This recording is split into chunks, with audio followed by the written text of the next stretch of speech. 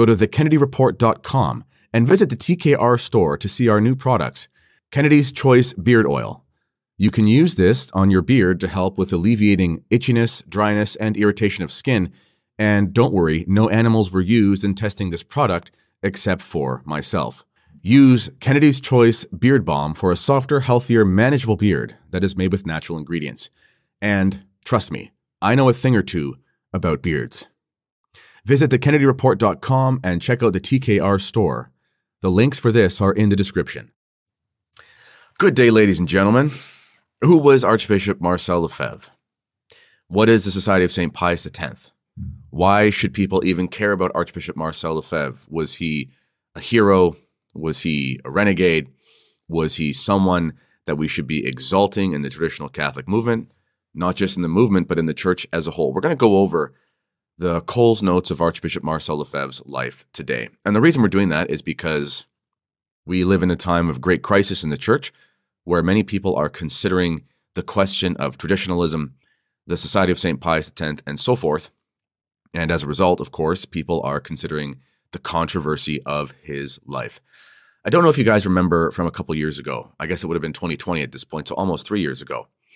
The magnanimous and very well-known priest, Father Altman, he put out a video, or it was put out by, I think, Alpha News, recording this homily of, this videotaped version of a homily of Father Altman that went completely viral. It got bazillions of views on the internet, and he talked in there about how you can't be a Democrat and be Catholic. Perhaps you remember this. It was pretty special, and it went pretty far. Sparked a lot of outrage, but it was true. Anyway, he had a line in that video, and I can't remember the context, but he talked about, basically why would a society descend into a pro-death perspective? And he said it's because the society doesn't know God. And if you don't know someone, you can't love someone. He used the analogy, he said, he doesn't know anybody in the country of Borneo. So he doesn't love anybody in Borneo in the sense of knowing them. And I think in the subsequent video, he said people from Borneo had actually reached out. And he said, I do know someone in Borneo. I now love someone in Borneo. The point being is that if we don't love someone, if we don't know someone, then we don't know how to think rightly of them. And this also includes our enemies. Christ calls us to pray for our enemies. Chesterton said, we're told to love our neighbor and pray for our enemies because often they're the same person. Whatever your opinion may be about Archbishop Marcel Lefebvre, you need to know who he was if you're going to have any opinion about him. This is something that is very frustrating when talking to people about any topic, but especially the Society of St. Pius X and Marcel Lefebvre. People know nothing about him. I remember watching a video by a man who I think is now a deacon in the Companions of the Cross, and he gave his take on the SSPX back in 2020. He spent 50 seconds, 30 seconds, maybe talking about the life of Lefebvre, as if that's enough. That's not enough to talk about anybody's life. And he used that as the basis for his opinion on Marcel Lefebvre, and I thought that was just so wrong. How could you show someone such little respect? In any case, we're going to go over the life of Marcel Lefebvre today and consider the most important points of his life, why he is who he is, was who he was, and that's going to tell us essentially why he acted the way that he acted. And I just released a book called SSPX: The Defense. You can see that there in the description or in the sharing of the screen here. And in this book, I'll bring that part up here. There you go. In this book, I endeavor to answer basically all possible objections you could ever have about the Society of St. Pius X. Of course, the enemies of the Society of St. Pius X, I say in my book, they argue almost like Calvinist enemies of the Roman Catholic Church. And what I mean by that is not to say that they're Protestant, although ironically many of them do embrace Protestant ideas as a way of condemning Lefebvre. It's impossible to answer every single possible objection that anyone could ever make about Marcel Lefebvre because it's endless. I mean, it's absolutely endless. Just like Calvinists who are always coming up with, accusations against the church. They recycle tired myths over and over again. And ultimately, people are just kind of believe what they want to believe if they're very hard-hearted. But I think there's a lot of people out there who are willing to give Marcel Lefebvre a shot and, see who he was. And that's important because whatever you may think about him, the history of the church in the 20th century almost in a way hinges on this man. And, he's either going to be correct or incorrect, at least in what he did. You don't have to agree with every position he's ever had about everything. As much as I revere Archbishop Marcel Lefebvre as a great saint, we can look through the writings of any saint and say, I don't really agree with that part. It's rare, but we find these pieces. At any rate, so who was Archbishop Marcel Lefebvre? Well, he was French. He was born in the north of France in a little place called Tourcoing. And just to give you some perspective, if you know anything about the First World War, if you know anything about where the theaters of battle were in the First World War, they were largely in that part of France and in parts of Belgium. He actually lived very close to a theater of war. We're going to get to his life through the First World War in a little bit, but just keep that in context. He was born at the early part of the 20th century. I believe it was 1905.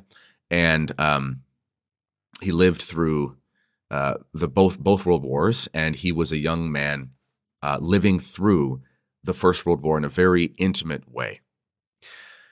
He was from a family of 8 children, and 5 of the Lefebvre children ended up becoming religious. They ended up joining, to be nuns or priests. At least one of his sisters actually followed Lefebvre in his mission with the Society of St. Pius X, and she helped to form a congregation of sisters. His brother was a very strong priest as well, and he actually joined the Holy Ghost Fathers, which eventually Marcel Lefebvre followed him and did. Spent a lot of time in Africa. But one thing that I find very interesting about the life of Marcel Lefebvre is actually his name. There's an expression in Roman or in Latin, and we say nomen est omen. What does that mean? Well, loosely speaking, it means your name is your destiny. I can tell you that my name, the name Kennedy, actually means something like helmet-headed chieftain warrior. Well, I do have a hard head, so that sort of fits. But as far as Marcel Lefebvre, the name Marcel actually refers to a hammer. And the name Lefebvre is an extremely common name in French. And it basically means something like craftsman or smith. So I think there's a little bit of providence in there. I think he was a man who very much crafted a hammer against modernism. We hear about certain saints in the past being called, the hammer of heretics. I think that we might say Archbishop Lefebvre was something like a craftsman of hammers against modernism with his priests. His middle names were also François Marie Joseph, and of course Mary, the Virgin Mary. Joseph, obviously the head of the Holy Family, and François actually means little Frenchman or free man. And I think there's a lot of providence in there. I think he was sort of a hammer of heretics who was free to serve the Blessed Mother and lead young men and lead the priesthood, like Saint Joseph, who was the foster father of the archetype of the priesthood, who is our Lord himself, Jesus Christ. I think there's a lot of wonderful wisdom in there. His father and his mother were extremely holy. In fact, they were Third Order Franciscans. And just to know a little bit about how heroic his father was, well, in his personal life, his father was actually an incredible business owner. And this was during a boom of textile manufacturing that took place before the First World War and slightly after in that part of France. And they worked a lot. I mean, it was a very industrious lifestyle. But the work-life relationship was very beautifully Catholic. His father had read and sort of imbibed the spirit of the social encyclicals of the popes of the 1800s and the early 1900s. And what he did is he sought to run his business the way that the church recommends that we engage in economic affairs. And so his father, he rejected a lot of the Marxist unionizing that was happening at that time in France, and instead made a business atmosphere that was very much a familial atmosphere. Yes, there was a hierarchy because that's very important, but it wasn't like administration pitted against the workers. It wasn't like, there was one class of people in another class. It was harmonious endeavor where there was a sort of sense of mission and family and purpose in the business. And he was very respected for that. And his mother helped him a lot in this place as well. They went to good Catholic schools as children, and they had nannies who were sort of like second moms and who were very pious as well. As I mentioned, his parents were third order Franciscans. And back at that time in France, there was actually a custom because Pope Pius X had recommended that people receive Holy Communion as often as possible. And of course, this was long before the destruction of parish churches after the Second Vatican Council. So what these parishes did, which is so interesting, it just shows you how much the liturgy has changed. You see, before Pope Pius X, it wasn't really the norm. I don't think it really happened at all. I might be mistaken on that, but I know it wasn't the norm, where you would actually receive Holy Communion during Mass as a layperson. This is something a lot of Catholics don't really know. Why would we? I mean, I didn't know this. I mean, we don't live in this time. Most people never received Holy Communion during Mass. In fact, it was very common for you to receive Holy Communion after Mass, it just shows you the stark contrast between the old ways and the new ways with this idea of participating in the Mass. Now, this isn't to say that receiving Holy Communion during the Mass is bad. Of course, it's not bad. It's a wonderful thing. And there are very practical reasons why Pope Pius X recommended this, and they make a lot of sense, especially for Catholic diaspora living in the modern world outside of Europe and so forth. There's lots of practical reasons, similar to why Pope Leo XIII had adjusted some fasting rules. The fasts used to be very strict, and that's good, but if you move to a country like America or Canada or wherever, where it's not really a Catholic country in the legal sense, if you're eating half as many or less calories during Lent and you're extremely exhausted and can't work your 15-hour shift at the factory, then they're going to find somebody who can. So Leo XIII very mercifully allowed for, meat broths and cooking with meat fats and things like that during Lent to give people more sustenance, which I think was very wise. In any case, what his parents would do every single morning, unless they were super ill or something, they would actually go to their local parish on their way to work, and every quarter of an hour, so at the top of the hour, quarter, half, third, three quarters, etc., for the morning, I don't know how long it was, maybe it was an hour or two, the priest would actually offer Holy Communion to the faithful. So what they would do is they would show up at the respective time, and they would say an act of spiritual preparation for Holy Communion, and then they would receive Holy Communion, and then they would say an act of thanksgiving, and then they'd go about their day. And this was a way of people being able to engage in meditation, engage in mental prayer, and receive Holy Communion so that they could be strengthened for their day out in the world. I think it's just such a wonderful thing. It'd be amazing if we could bring that back, to be honest. And that was the norm. And his parents did that every day before they went to work. His father, René, was not just a heroic businessman. He wasn't just a heroic father just for a second here, ladies and gentlemen, think about the type of parents you would have to be in order to raise 5 children to go to the religious life. One day when the dust is settled and people sort of see the truth about Archbishop Lefebvre, I really think, along with a cause for his canonization, that there's going to be a cause for the canonization of his parents. We think about the family of Sainte Thérèse of Lisieux, and it's the same thing. Her parents are revered as saints, and the reason is because I think it was all of their daughters became religious, and obviously they raised one of the greatest saints that we've had in the last 500 years of the church. And what an amazing testament to the Catholicity of a family. His father obviously was involved in the First War, but then when the Second World War came around, he was an older man. Remember, Lefebvre was born. Archbishop Marcel Lefebvre was born near the beginning of the last century. Yeah, this last century, and so by that time he was already a grown man. By the time the late 30s and early 40s rolled around, he's an older man. 50s, 60s, wherever his age was. And he actually volunteered, and he fought for the French resistance against the occupation of the Nazis. and he worked with British intelligence basically as a spy, basically as an intelligence gatherer and officer. And for his efforts, he was killed in a concentration camp. We don't really know how he was killed. We know that he died in a concentration camp. He was caught fighting against the Nazis, and then he was put in this camp, and he ended up dying. And in fact, the Lefebvre family never actually received the body. So they were never able to say goodbye to their father, and they were never able to give him a proper Christian burial. I'm sure many masses were said for him by his children, because some of them were priests.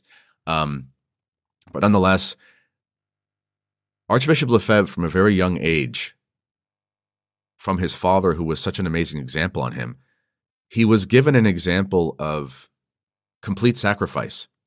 You have to remember, Archbishop Lefebvre's father was older.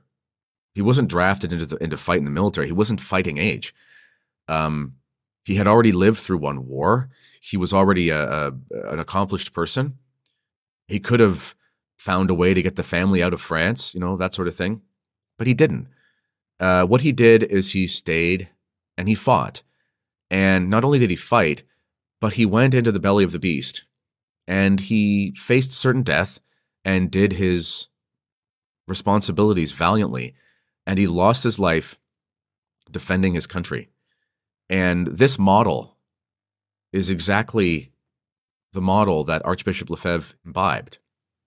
Lefebvre lived through basically 2 occupations while he was older and in Africa during the Second World War. But my point is he lived through an occupation of his beloved country. He lived through an occupation by evil forces, evil ideas, evil political concepts of the eldest daughter of the church, France. And he saw the witness in his father that it wasn't time to run and it wasn't time to hide. And even when he was an older man, it was time to fight. This will be very important when we consider just how Archbishop Lefebvre began the Society of St. Pius X, as he was essentially pulled out of retirement for what would be the fight of his life, and for which he would essentially suffer a white martyrdom from the occupying forces that had taken over his church that he loved even more so than his country. His mother was a saint, and I don't say this lightly. I mean, I believe his father was saintly, and I believe that there should be a cause for the canonization of both Lefebvre parents. But his mother wasn't just a saint because of her virtue and because of her motherhood and her influence on the children, but it seems like she was actually a mystic. In fact, I put this in my book.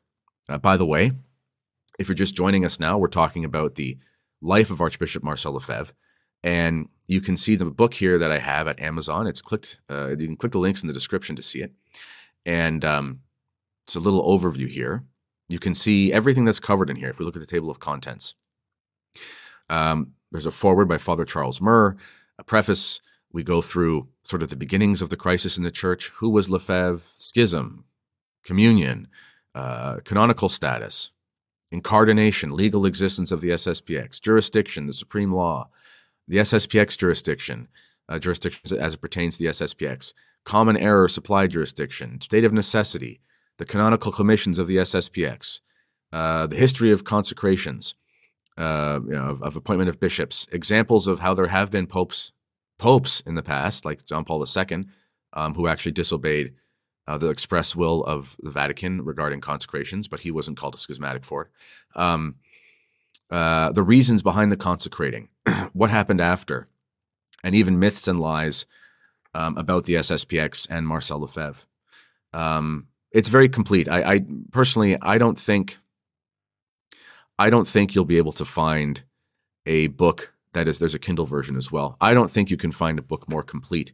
I did my best to basically go over all possible objections and accusations against the SSPX that you could find, and I hope that I did the great Archbishop a service and his good priests. I hope I did so.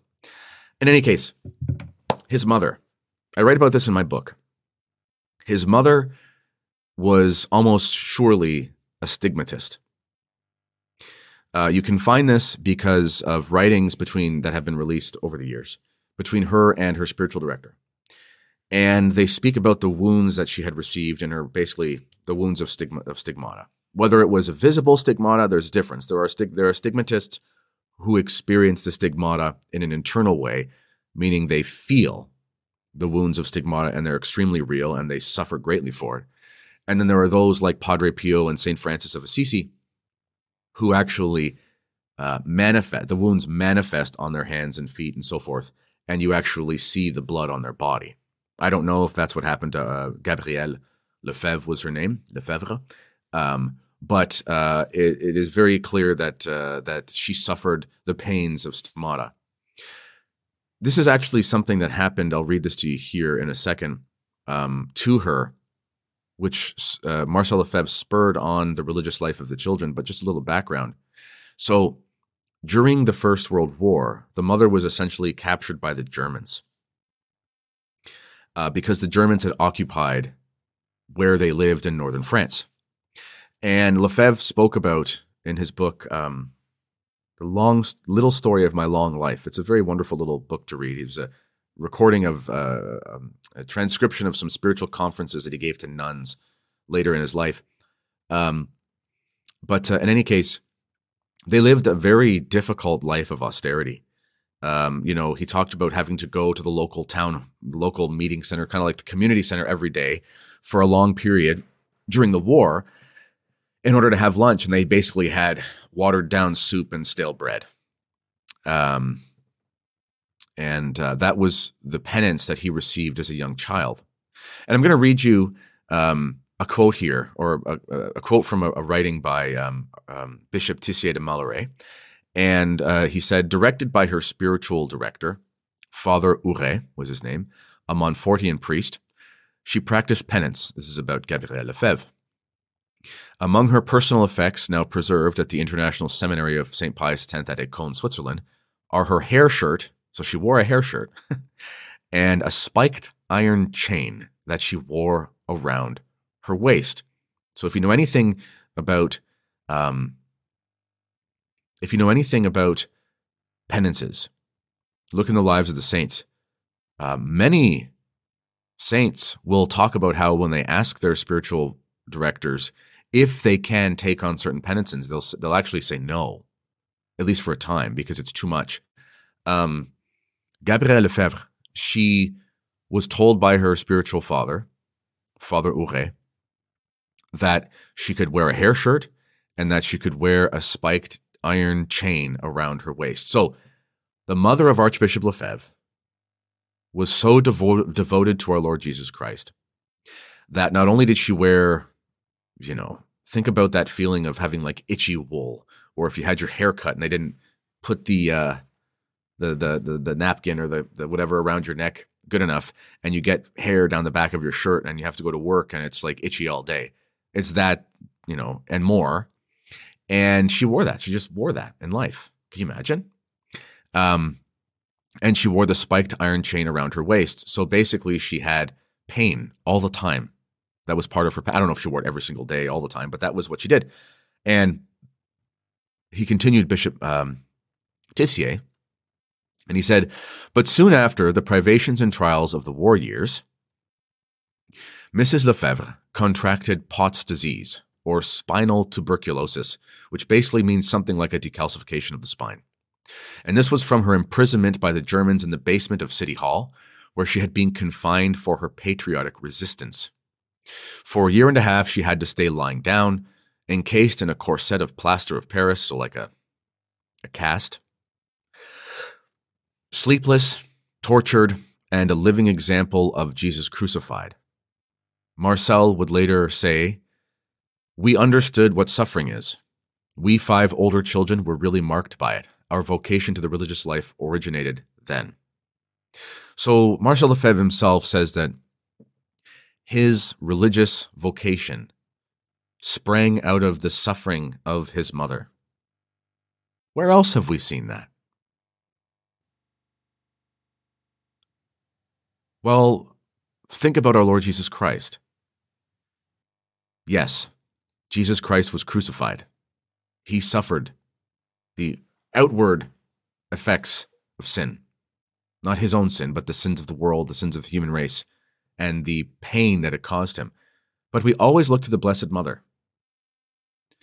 And she suffered alongside her son in ways that we could never understand.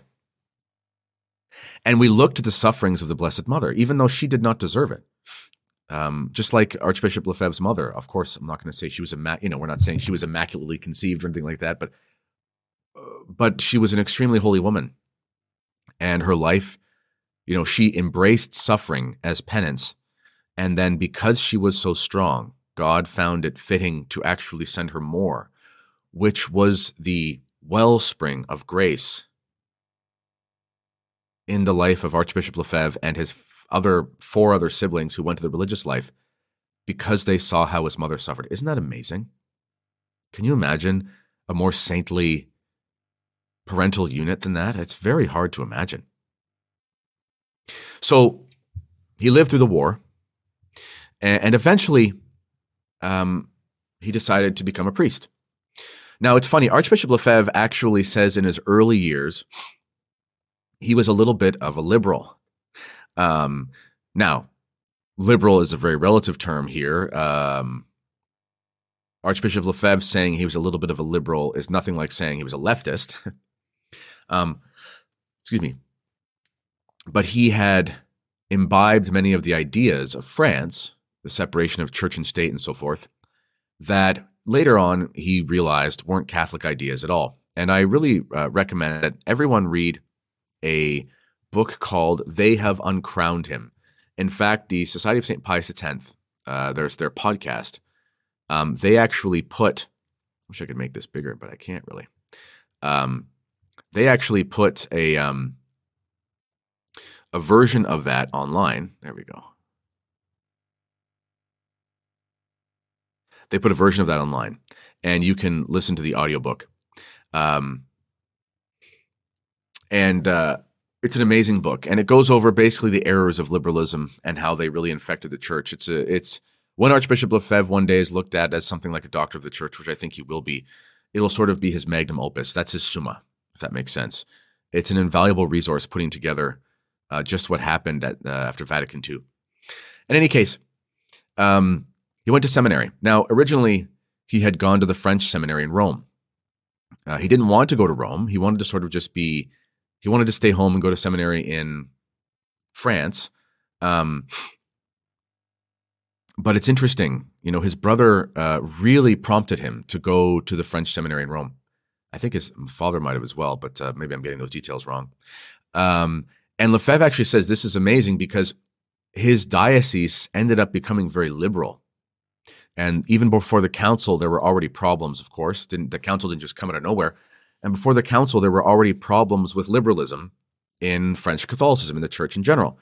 And he ended up going to the French seminary, which at the time was overseen largely by a man named Henri Lefloche. And he was an incredible professor, an incredible mind of the church. Cardinal Billot, who was a French cardinal who was beloved. He was under Pope Pius XI. He was under Benedict XV, and I believe he was under Pius X as well. He was seen as one of the greatest Thomistic scholars of the last century. And he had the highest of praise for Henri Lefloche, who was the seminary professor that Marcel Lefebvre was very much influenced by. So at the seminary, he learned the traditional Catholic faith. Now, you might think before the council, wasn't everything traditional Catholic? But you have to understand, St. Pius X had to write his encyclical against modernism in the early part of the last century. Why would he have to write that if modernism wasn't around? It was already something that had been flowering. I guess we shouldn't say it grows like a flower. It was growing like a weed, like poison ivy. But it had been sprouting up and it had been flowering within the church for at least a century. Very much you can find the roots of this in obviously Protestantism, but especially back to the Revolution in France. And I think there is something extremely fitting we'll talk about this in another episode when we discuss the issue of the juridical legal existence of the SSPX. If you're just joining us right now, we're talking about the life of Marcel Lefebvre, the beginning of the life of Marcel Lefebvre. As I just did release a book, which you can see there on the screen, and you can actually purchase a copy if you'd like. I didn't write this book to become a millionaire.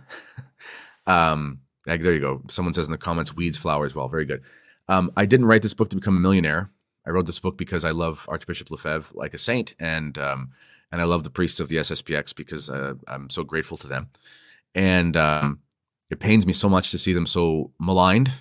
The attacks against the SSPX, I would say, are nothing other than demonic, pharisaical. Anyway, so I wrote this book. So if you do want to know more about what I'm talking about, I can only touch on the surface here. It's about a 250-page book, no stone left unturned in the book.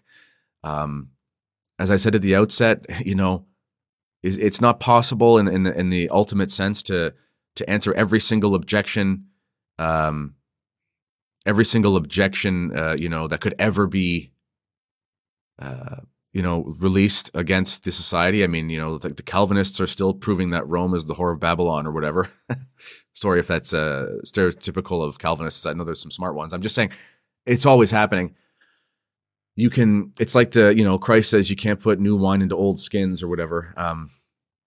There's a lot of arguments that just get switched around and turned around, and people send me emails and they say, can you respond to so-and-so, and can you do this about so-and-so? And the thing is, these people have these arguments that look like they're novel, but really they're just new iterations of old arguments spun around with a legalistic framework to try to confuse people who don't really know.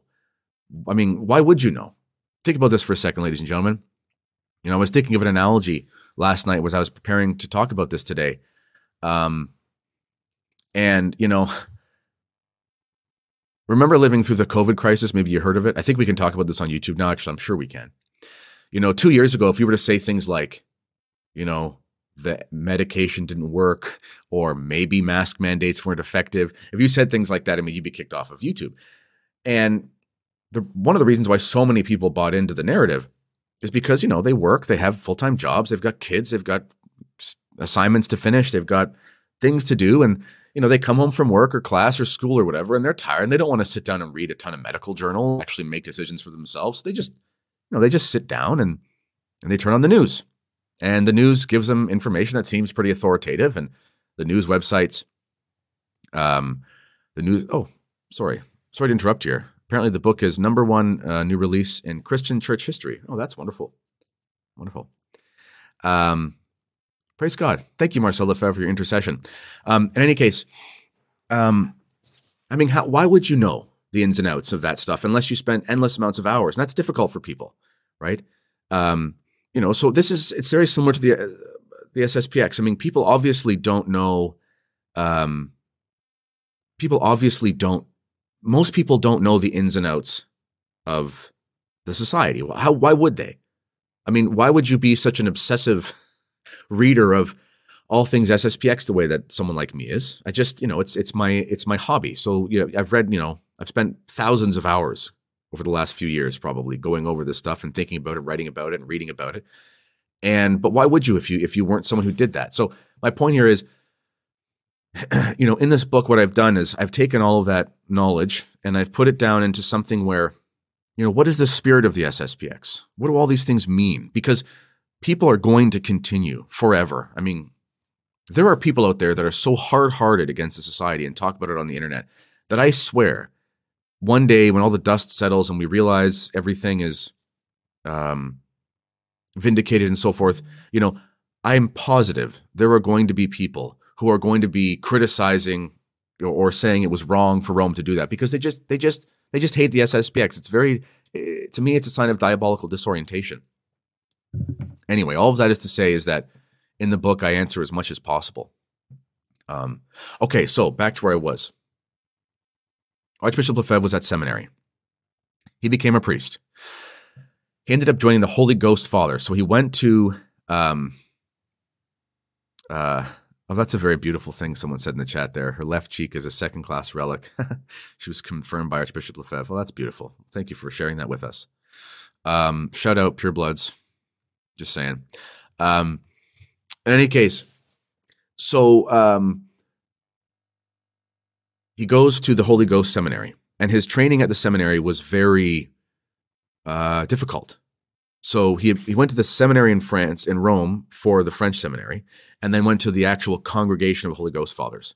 And you can read about that in his biography by Archbishop or by Bishop Tissier de Malray, talking about his training. It was very difficult. I mean, they didn't have hot water. It's very cold in northern France, and they had to go outside and walk around in the yard and pray the office, and all they had on was like a cassock and no gloves, and it's raining and they're frozen and their hands are getting frostbite and things like that. And the reason why they put them through that training, most of them would become extremely ill within the first 2 or 3 months. That was the norm, because they were preparing to for them to go to places like Africa mainly. And they had to learn how to survive very hard diseases because, as you'll see in the life of Lefebvre, if you read the biography by Tissier de Malray, he actually survived malaria at least once. They had to have a very strong constitution in order to go and do their work. So that was what he did. He went through this seminary to be a Holy Ghost Father. So, what's interesting is the Holy Ghost Fathers, they're called the Spiritans today. And in fact, today, they actually still do put out some pretty useful spiritual stuff. They haven't fallen as hard as some other orders.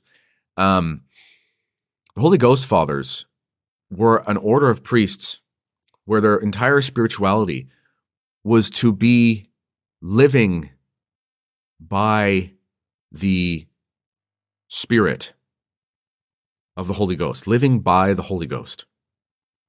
So it's interesting today. We live in this age of the charismatic renewal and all this kind of stuff, and people don't realize, before there was the charismatic renewal, before there was all this sort of Pentecostal influence, there was in the church, there exists the Holy Ghost Fathers. Who would better understand how to live a life of providence than those who live by the Spirit of God himself as their animating spiritual principle? This is very important for the life of Archbishop Lefebvre. Somebody asked in the comments, hey, Kennedy, where is a good place to go to Mass in London, Ontario? I go to the Society of St. Pius X Chapel in New Hamburg. That's about an hour. That's the best you're going to do. I believe there is a Latin Mass community in St. Thomas. I haven't been there in a long time, but they're very wonderful people, and it was beautiful. So if that's closer and you're more comfortable with that, then there you go. London, Ontario is sort of a wasteland for good churches, sadly, and that's one of the reasons why the society is growing so much around here. I myself live about an hour from London, but anyway, I did grow up there. Someone says in the chat, you can't be anti-SSPX if you really understand Archbishop Lefebvre. And yeah, that's a good point. That's a really good point. So anyway, he goes from the Holy Ghost Fathers and he gets sent to Africa. So today, people love to talk about Africa as being, someone said again, keep the new release, but if you look at the whole list, print version is number 1, and it seems the Kindle is number 4. Oh, wow. Wow, that's pretty cool. Praise God. In any case, people talk about Africa as like, the light in the darkness. And Africa is a very strong, conservative, Christian place in many parts of Africa.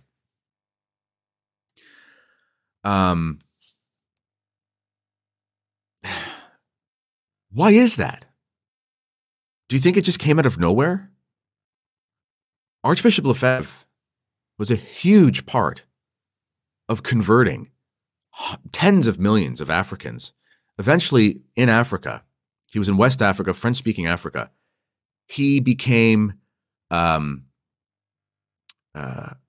he became the apostolic delegate, I think they're called. I might get my terms wrong. Basically, mission territory, before you have these normal dioceses set up, you have sort of a massive territory that's sort of like a mission diocese. And he became the leader of that whole situation and oversaw basically all of French-speaking Africa, which is huge. Think about all these traditionally Catholic countries in Africa. I mean, obviously they're French, they're Belgium, or they're France influence, and they're clearly Catholic, and that's the religion that's being promoted. Cardinal Sarah, his parents were basically worshiping totem poles, literally, until the Holy Ghost Fathers came, and they were there, and Marcel Lefebvre was there during the life of Cardinal Sarah. I don't know if they ever met, but we think of him as one of the great cardinals in the church, and he's one of the most orthodox churchmen we have today. And his parents were converted by the Holy Ghost Father. Lefebvre was one of many, but he was exceptional. That's why he was exalted to this position. Tens of millions of people were converted throughout his 35 years in Africa, and he had a huge influence on that. So if we talk about Africa being a stronghold of Catholicism, Lefebvre was the most important churchman in Africa for at least a decade when he was there as a bishop. We can't deny that this stronghold of Catholicism in the world is largely because of the efforts and the holiness of Archbishop Lefebvre. You just have to, there's a cause and effect, my friends. So anyway, when he was in Africa, they actually called him a bushman because Lefebvre, he loved the African people so much. You can read these stories about how he dealt with these young boys and he would set up these schools. I mean, there are stories of Lefebvre, he's like in a cassock standing waist deep in the water, helping to build a bridge, helping, for a little village so they can, have better commerce and helping to fix combustion engines and things like that, helping farming techniques. I mean, he just loved the people. He loved souls. This is why it's so painful when the enemies of the SSPX will say things like Lefebvre or the SSPX are Nazis or racist or something like that. And it's just, you have no idea. I mean, maybe they do know what they're doing. The history of the man's life is just so much different than that. Just from a natural perspective, the way that people talk about Archbishop Lefebvre, it is so scandalous. Even if someone were to disagree with his theological positions later in life, okay, fair enough, people disagree on things. But we're talking here about an incredible human being, a charitable, compassionate, loving, fatherly figure. I mean, how many of these internet warriors are willing to go and get malaria a bunch of times to spread the gospel? None of them. Bunch of frauds. And I'm an internet warrior. So maybe I'm a fraud too, but I'm also not the one attacking this man. What I'm saying is, how many people who will criticize the Archbishop are willing to give up everything and go to mission territory where people are literally worshiping totem poles and believe in strange demonic rites and just go and try to convert souls? No one, none of these critics are willing to do anything close to that. Most churchmen are not willing to do that who criticize him. Anyway, so Lefebvre did that, and they called him the Bushman because he became like one of them. He learned their dialects. He educated them. He helped to civilize their culture, to bring it out of paganism for the glory of Christ the King. He was the herald of Christ the King in Africa. Just a wonderful man. Eventually, he became the superior general of the Holy Ghost Fathers, and we find ourselves at the Second Vatican Council. At this time, he was a highly respected churchman, and he was one of the council fathers, part of the preparatory commissions, getting things ready. And people have to understand, some of the critics about Lefebvre as well, they'll basically say, well, if he was so against what was in the council documents, why didn't he resist them? Why didn't he resist them harder? Well, during the actual council, he did lead or helped to lead the Cetus Internationalis Patrum, which basically meant the international group of fathers. They were like the conservative pushback. And the thing about the Second Vatican Council is that Lefebvre writes in his book, They've Uncrowned Him, I think he calls it the Robber Council, meaning like the council that was stolen. And maybe it's the Robber Baron Council, but it's something like that. And the reason is because these modernists, they had a plot. It's not a conspiracy theory. It was a real thing. The council begins, and this is the time before the internet. This is the time when we're dealing with radio and television communication, pamphlets and things like that. Various influential churchmen who had resources. They basically co-opted their resources so that they could basically propagandize the bishops and the media with the ideas. And you have to understand, if you're a faithful son of the church, you expect your brother priests to not be evil demons. Like you walk into a church and you think Father so-and-so, he's probably a good guy. That's a Catholic thought to have. Sadly, nowadays we have to be more prudent about that, more discerning. But, Lefebvre was coming from this African continent where he was building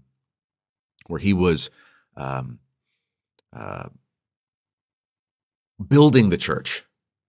It was like, Lefebvre's experience in Africa, it's like the apostles going throughout Europe and North Africa and the Middle East. Like no one's Catholic. Everyone's a pagan in false religions. And he's just concerned with,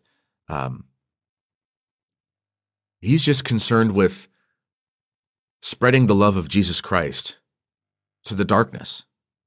And he did that valiantly. The bishops who had been in Africa or in Europe and in America and places where they were almost getting tired of the old ways. It was like old news to them. This was a complete difference. And this is why I think Archbishop Lefebvre was so providentially formed for this role. Because, there were many conservative churchmen, traditionally minded churchmen, who did agree with Lefebvre. But they were so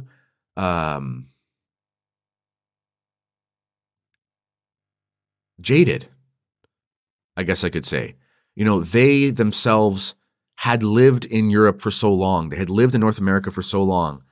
Catholicism had already been the norm for so long that people just sort of naturally, when they get comfortable, they want novelty. That we all do want that in our lives, right? This is why, the church gives us Lent every year and Advent penance seasons, because if we're not careful, we get comfortable in our comfort. We get comfortable in our excess, and we're supposed to have a time of penance, a time of less, a time of suffering. And this makes us hungry for the divine life because we get uncomfortable.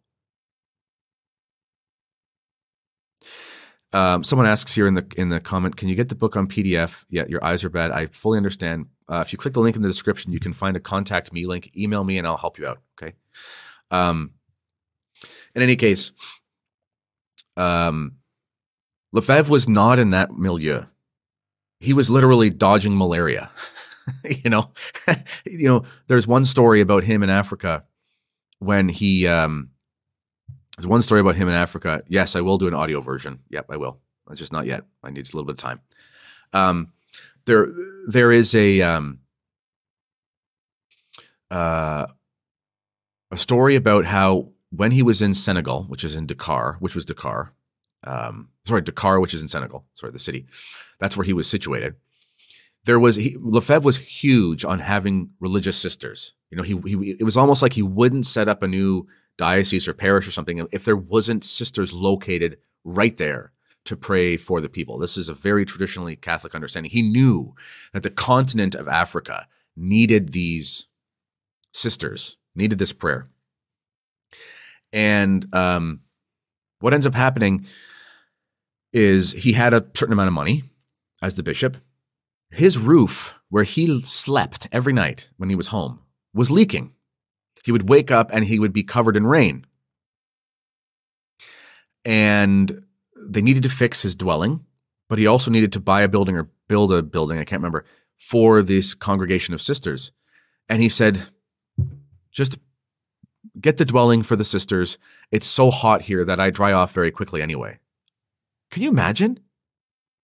No disrespect to any of the churchmen today, but there are even some, they'll go around to conferences and they'll say some very traditionally conservative things, and they talk about resisting Pope Francis and that stuff. Are they sleeping in the rain? Are they willing to do that? I don't think so. I haven't seen it. Lefebvre is a bishop. Bishops today, they live like politicians. They get driven around. I mean, Lefebvre did have a driver. That was normal. But they get driven around and they have nice condos or nice, beautiful mansions. And they sit and they have dinner with the so-and-so of the university and whatever. And when a flu bug is released, they close their churches because they don't want to get sick. And here we have Archbishop Marcel Lefebvre, who would sleep in the rain so that he could have more nuns. And he would go out and dodge malaria just so he could save one soul. People have no idea how great this man was. Okay, I had a plan here to talk about the council why he started the SSPX, and sort of his life as the head of the SSPX, as the founder of the SSPX. But I didn't want to go over an hour. I thought it was going to be 45 minutes. I'll probably talk for another hour just to get through that. So I'm going to sort of do a part 2 to this, but I have a few minutes left. Would anybody like to ask any questions? If you would, you can put them in the comments there. Let me just, please, if you do, please put sort of a couple question marks at the beginning of them and at the end. And somebody did ask, yes, is there going to be an audio version? I will make an audible version. Yes, I will. I will do that. I have the ability. I just finished another book for Taylor Marshall. It's his second book in the Sword and Serpent series. It's called 10th Region of the Night, and it'll be out soon. I'm finished recording and processing, but then you got to upload, and Amazon has to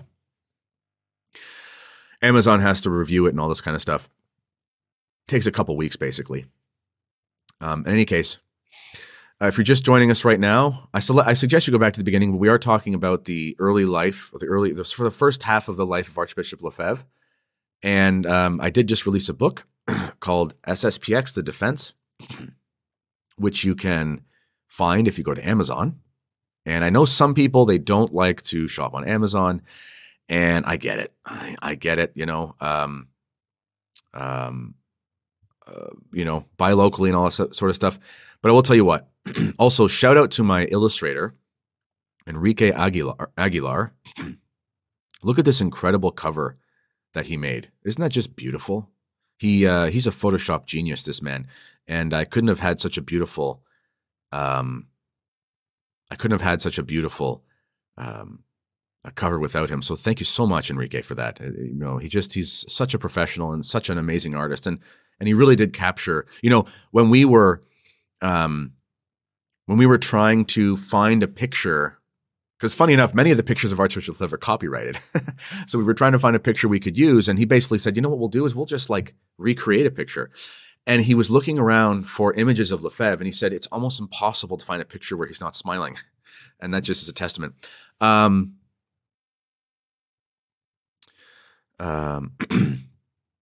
me see here. Questions.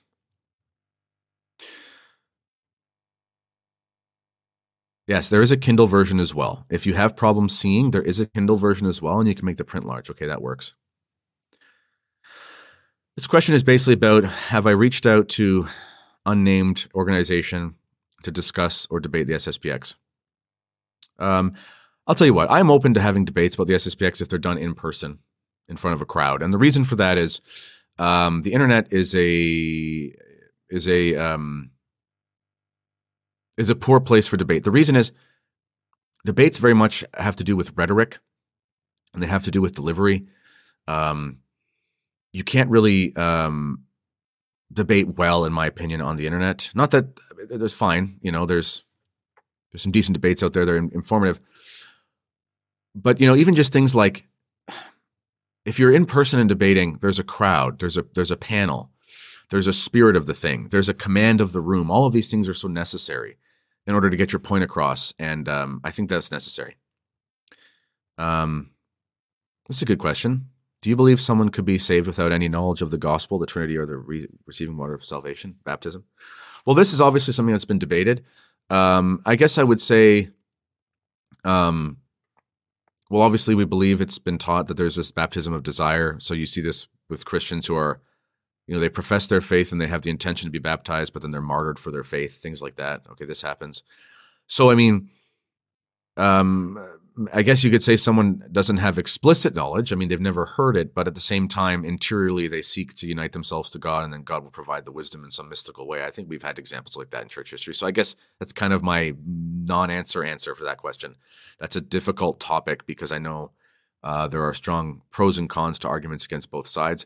We know the normal means of salvation are baptism and the sacraments. So we seek for that to be the normal way, and we should never denigrate those things. And it was so egregious when the bishops, when the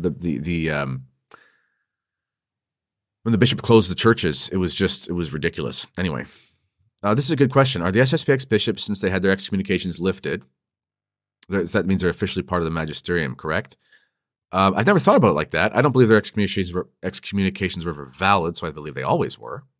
But even if it was valid, and I do argue that in the book why they weren't valid, by the way, if they were valid, then and they're lifted, then I guess that's a pretty good point. That's interesting.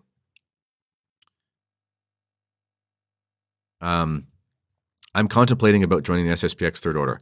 Oh, it's the best. I did join the Third Order, and yeah, it was. It's the best thing ever. It's such a simple rule of life, and I'm not an expert at it, and it's going to take a lot of work. But I'm just saying, it's amazing. It's absolutely amazing. The conferences that we get from our priests, it's just, yeah, as a father, it's special. So I would say look into it. And oh, did he believe? Sorry, yeah, good question. So Lefebvre was not a Feeneyite, if that makes sense. I mean, there's sort of a contention there. But I believe Lefebvre was just understood that there had always been this idea of the baptism of desire. So I don't know. I think that exists historically in the church. I think that's just the extent of it. Thank you for saying a rosary for me today. Yeah, that's right. In an open letter to confused Catholics, Lefebvre does talk about baptism of desire. This is a thing. Now, we don't need to extend that further than it has to be. It exists, but of course, we don't act like it exists, if that makes sense. You know, baptism of desire is a thing historically, but we don't say, baptism of desire, don't worry about it. We say, we have to. Because, I think St. Alphonsus Liguori said a perfect act of contrition, meaning an act of contrition like on your deathbed or in the face of death, where you would perfectly unite yourself in repentance to God without the fear of hell. I mean, that's like almost impossible. I think he said it's less likely than someone being raised from the dead. I don't know if that's a mathematical truth or something, but he was trying to say it was extremely unlikely. So yes, baptism of desire, those sorts of things, perfect act of contrition. This is something that's been held by many saints. However, we act as if it's non-existent. If someone dies and we're not sure, we pray very hard that somehow this happened, and we pray for their souls, even if they don't have a right of Christian burial, and we pray privately and things like that. And God's mercy is more than we can understand, but we don't act as if that's a principle we should live by, if that makes sense. Okay.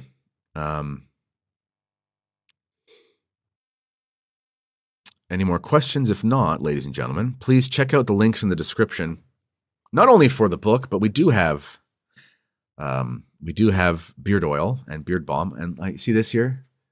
This is actually pure homegrown, free-range Canadian face wool. And I grew it myself. And it gets grayer and grayer as I have more children. So, this is a good question. If one should debate the SSPX, what would be debated? Yeah, that's actually really good. This is one of the reasons why debates about the SSPX are so difficult. One of the things that I try to transmit in my book is basically, like, I use canon law in the book, because if canon law is there and it can be used, then it's legitimate and we use it. And you can defend the SSPX. I defend the SSPX against accusations of incarnate and not being incarnate, all these kinds of things. And I use the law very well. I mean, I don't mean to be arrogant, but I really think, I really think that I did a good job. I hope I did. Otherwise, I wouldn't have written the book. But I say in the book, we're dealing with principles. We're dealing with the Catholic faith. And this is what is so difficult for people to understand. When you have someone who has basically a modernist perception of Catholicism versus somebody who has a traditionalist perception of Catholicism, they're talking to each other like this. They're talking past each other. They can't really debate the SSPX in that sense. You saw this with the most famous debate between E. Michael Jones, who's very smart, and the late Michael Davies. This is in the 90s. This debate's online. I have a portion of it on my YouTube channel. You can look. It's called Throwback. That's the beginning of the title. You can find it from a few months ago. And Davies is a traditionalist. E. Michael Jones is not a traditionalist. Very smart on some things, but he's not a traditionalist. They have a different conception of what the church is. Davies is arguing from the way that the church has always been understood. E. Michael Jones is not. So if you're going to debate somebody about the SSPX, to be honest, it should almost be like, be it, thinking of the debate thing, be it resolved, there's a crisis in the church. So maybe, because, there are lots of conservatives who would admit that, like Trent Horn and these really well-meaning individuals, they would admit there's a crisis. I think Ralph Martin, who's not a traditionalist, but very conservative, wrote a book like The Church in Crisis or something like that. They would admit that. So be it resolved, there's a crisis in the church. Could a bishop consecrate without papal mandate? That would be like, it would almost be better to just sort of debate that. Just leave it on that. Don't get into tit for tat about,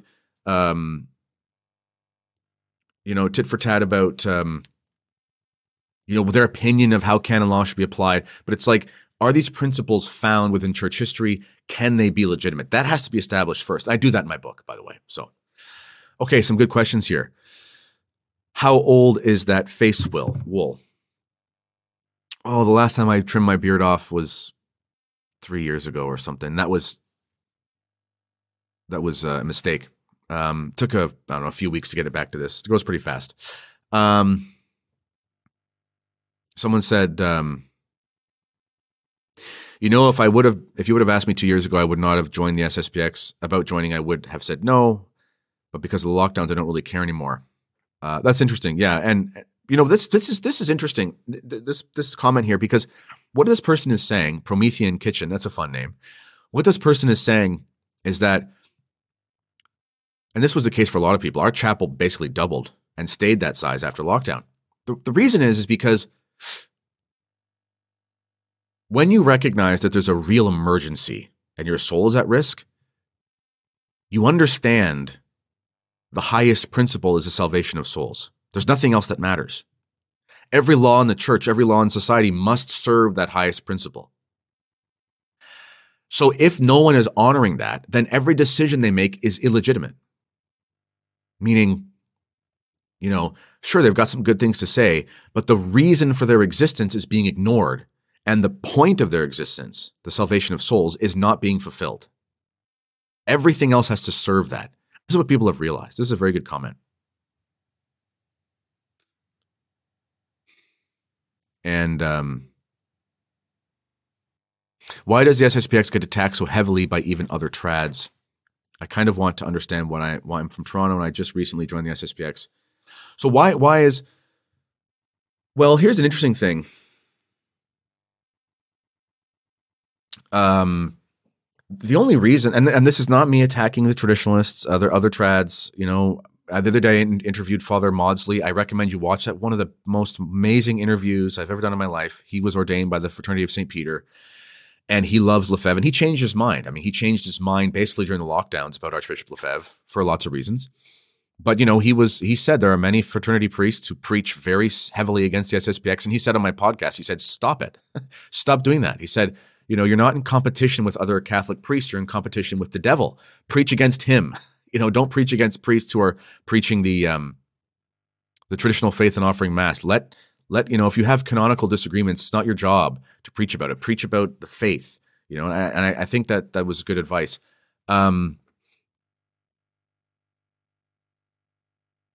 As far as why lots of groups, well, here's the thing. The old guard. There was a split. I mean, the fraternity priests split away from the SSPX to start the fraternity, so there obviously was a strong disagreement there. And strong disagreements, and then you come out of contact with each other. I mean, there's going to be bad blood. That's human. So, I mean, I think that's part of it. I don't think preaching against the SSPX is extremely common from the Institute of Christ the King Sovereign Priest. I might be wrong on that, but my impression has been very amenable with any of my interactions. And I did go to an Institute of Christ the King Mass in Pittsburgh last October, and wow, it was gorgeous, and what a beautiful parish they had there. Beautiful people. It was wonderful. It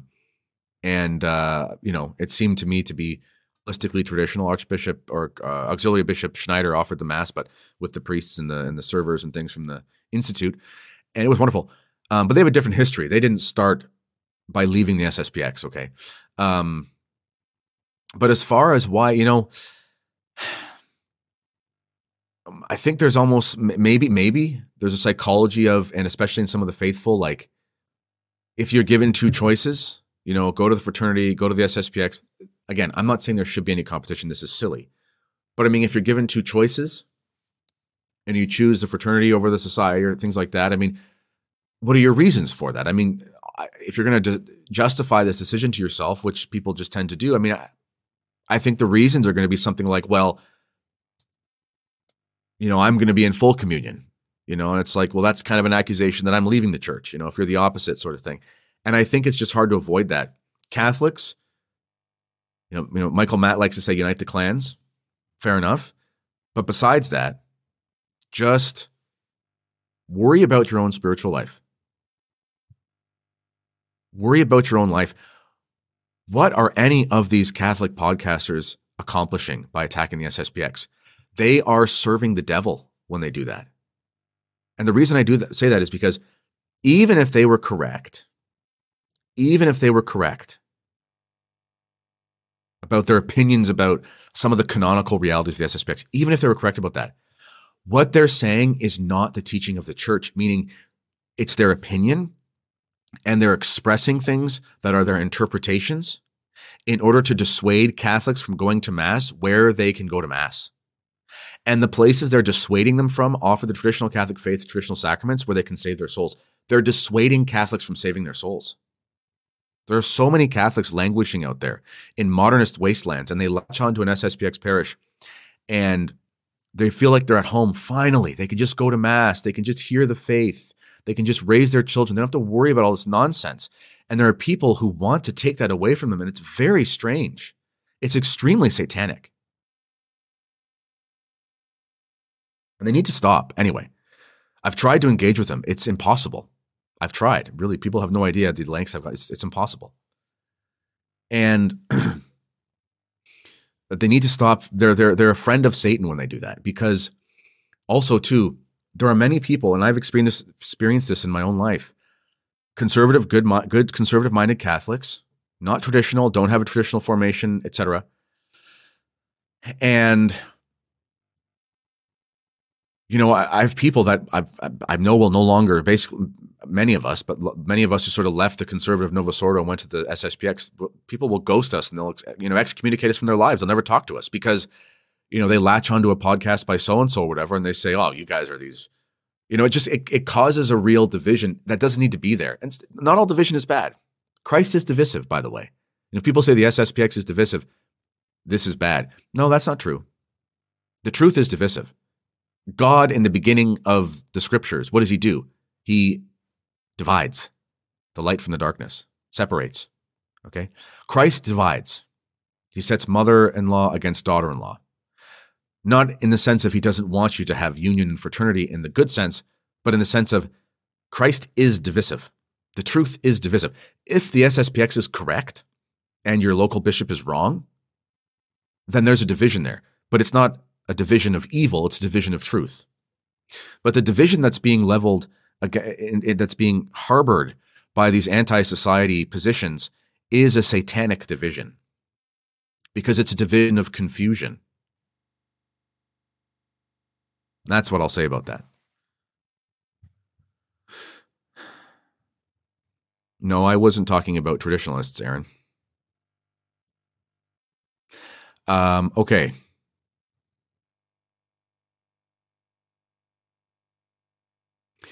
I think that's enough there. I think I've gone off enough. Okay. Ladies and gentlemen, check the links in the description for the book. Thank you so much to everyone who's helped so far to make it a success. Hasn't even been out for 48 hours yet. I think it's been only published for 24 hours. If you want to grow a nice free-range Canadian face sweater, it keeps you warm in the winter. And this is a good comment here. I used to be anti-SSPX, refused to look into things, would say JP2 excommunicated them, but no, that didn't happen. I wouldn't know what I was talking about. And this is interesting too from somebody else. He said, Someone says, I lost friends from going to the TLM. That's the funny thing, too, is you lose friends when you just go traditional. So, it's not really about the SSPX. It's a hatred of tradition, in my opinion. But this is interesting as well. I'll talk about this in a later video. But JP2 did not actually excommunicate the SSPX. That's not actually what happened. Again, people, the SSPX in general, because the SSPX per se was never excommunicated. The decision that was leveled against Lefebvre and the bishops was actually by Cardinal Gantin the day before JP2's letter was released. I'll talk about this in detail in another video. But really what we have here, it's sort of like, imagine that the Supreme Court releases a decision, and then the Chief Justice, after the decision has been rendered, releases its opinion. The decision is already made. The opinion does not make the decision. JP2 released an opinion about a decision that was already made. This is why when the excommunications were recognized as being null and void, which were the words of what happened in 2009 under Benedict, Benedict didn't lift them. He didn't have to, because they weren't actually enacted by the Pope. Anyway. Okay. Ladies and gentlemen, thank you so much for joining me. Click the links in the description for the book, and may God richly bless all of you, and Archbishop Lefebvre, pray for us. God bless. Go to thekennedyreport.com and visit the TKR store to see our new products. Kennedy's Choice Beard Oil. You can use this on your beard to help with alleviating itchiness, dryness, and irritation of skin. And don't worry, no animals were used in testing this product except for myself. Use Kennedy's Choice Beard Balm for a softer, healthier, manageable beard that is made with natural ingredients. And trust me, I know a thing or two about beards. Visit thekennedyreport.com and check out the TKR store. The links for this are in the description.